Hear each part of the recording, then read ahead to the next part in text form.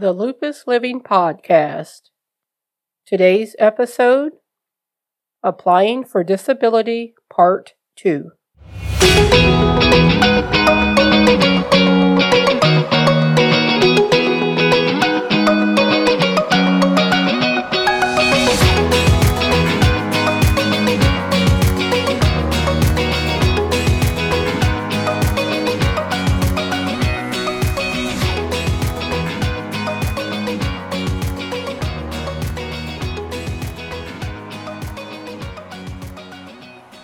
Welcome to today's episode of the Lupus Living Podcast. This is Gwen Alexander, your host. This is a podcast to encourage you if you're living with lupus. Maybe you don't have lupus, but would like to understand what your loved ones are going through that live with it. Whatever the reason that you're tuning in today, I say welcome and thank you for taking time out of your busy day to listen. If you're newly diagnosed with lupus, I just wanted to let you know about a short ebook that's available that I have on Amazon called Living Life with Lupus, a guide to living a full life while having lupus. It has some things I wish I'd known when I was newly diagnosed. Just understanding the basics of what lupus was and also how to deal with the symptoms of fatigue and even some memory issues have helped me. Like I said, it's available on Amazon.com. Or you can also find it on my website, thegwenalexander.com, and you click the online store and you can purchase your e-copy. Today's episode is a continuation of last week's topic. We're covering the topic of applying for disability benefits when you have lupus. Before we dive into today's topic, remember, I am not a lawyer, so I am not giving legal advice. This is for informational purposes only to help you in deciding if this is something that you might want to consider. I recommend listening to last week's episode, which is number 56, and it's part 1. The information that I'm sharing pertains to disability benefits in the United States.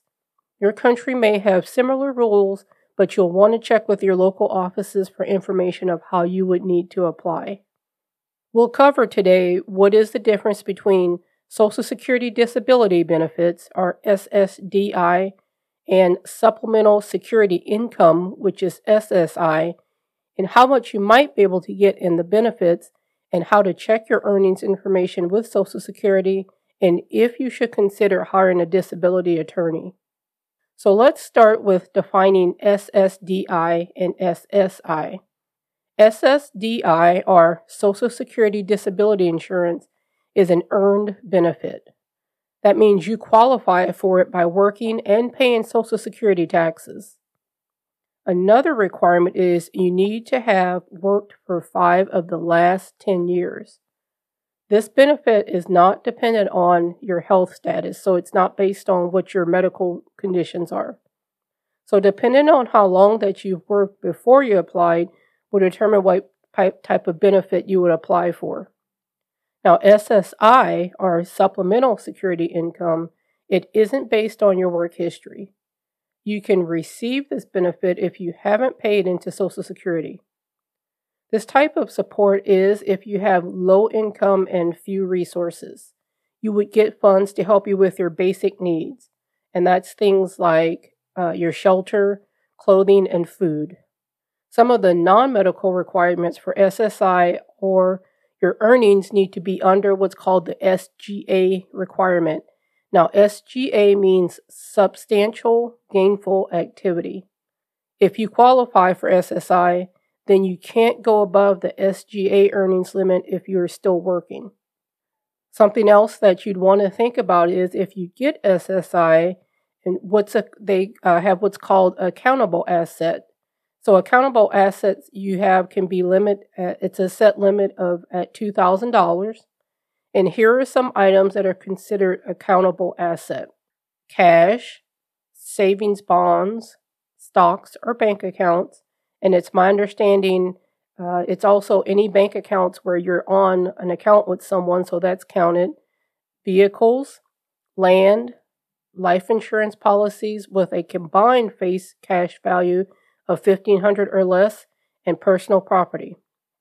Now, items that aren't counted for SSI are things like the home that you live in and the land that it's on. So it sounds like that's your primary residence, your household goods and personal belongings like your wedding and engagement rings, any grants or scholarships, one vehicle if you use it for transportation for you and your family. Now, this list is not comprehensive. There's more things to it, but these are just a few that I wanted to highlight. From what that I've researched, if you are applying for SSDI, there is no asset limit. How much might you be able to receive if you're eligible for SSDI benefits? The amount that you'll get it's different for everybody. The Social Security Administration has a formula that they use to calculate your benefit. As of 2021, the average SSDI benefit paid is $1,277. There is a way to know how much SSDI that you would be eligible for if you have worked in the past. Now, I recommend all working individuals do this. If you go to the Social Security Administration's website, which is ssa.gov, so that's ssa.gov, and then you click on the button for sign in/sign up.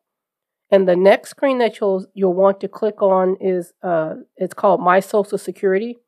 And what it'll do is it'll walk you through the process of creating a user profile. So it'll ask you for things like your name, your social security number, I think also your date of birth. And then once you're able to log in, you should see what you made each year that you worked and that each year that you filed taxes. It will also tell you if you apply for disability, what the possible amount that you would get as of that date based on what your work history has been. It will also show you what your Social Security payments would be at retirement and how long that you would have to work to collect full benefits. Like I said, this is something that everyone that has had some income should do, but I think those of us living with lupus, this is something that we need to be proactive with. Don't wait until after the fact to see, oh, what can I get? Let's get ahead of this. So verify that the information that you see is correct that has been reported. So this can be a guide for you to know where you are with your numbers. This is a lot of information.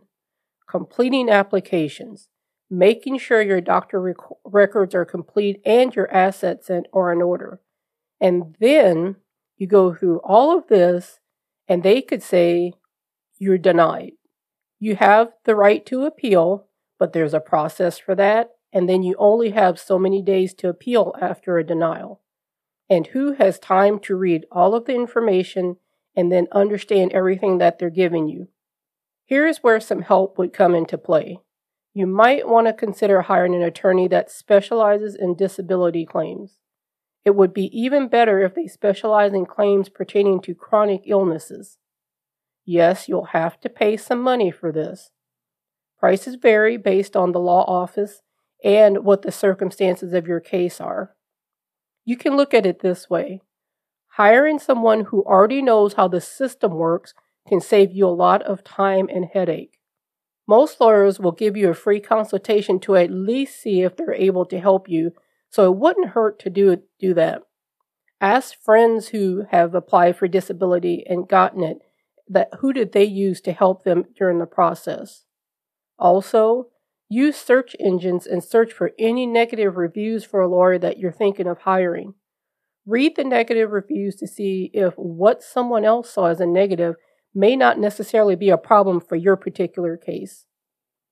I recently hired a lawyer to help me with something that I could have probably taken care of it myself, but I would have had to read all of the instructions and then make sure I was completing the paperwork correctly, and it had to be a particular way because it was a legal document. I found someone who specializes in the area I needed, and she had it done in 30 minutes. To me, it was worth the extra money that I had to pay. Even if you're able to get benefits, I strongly recommend doing a budget and knowing where your money is going.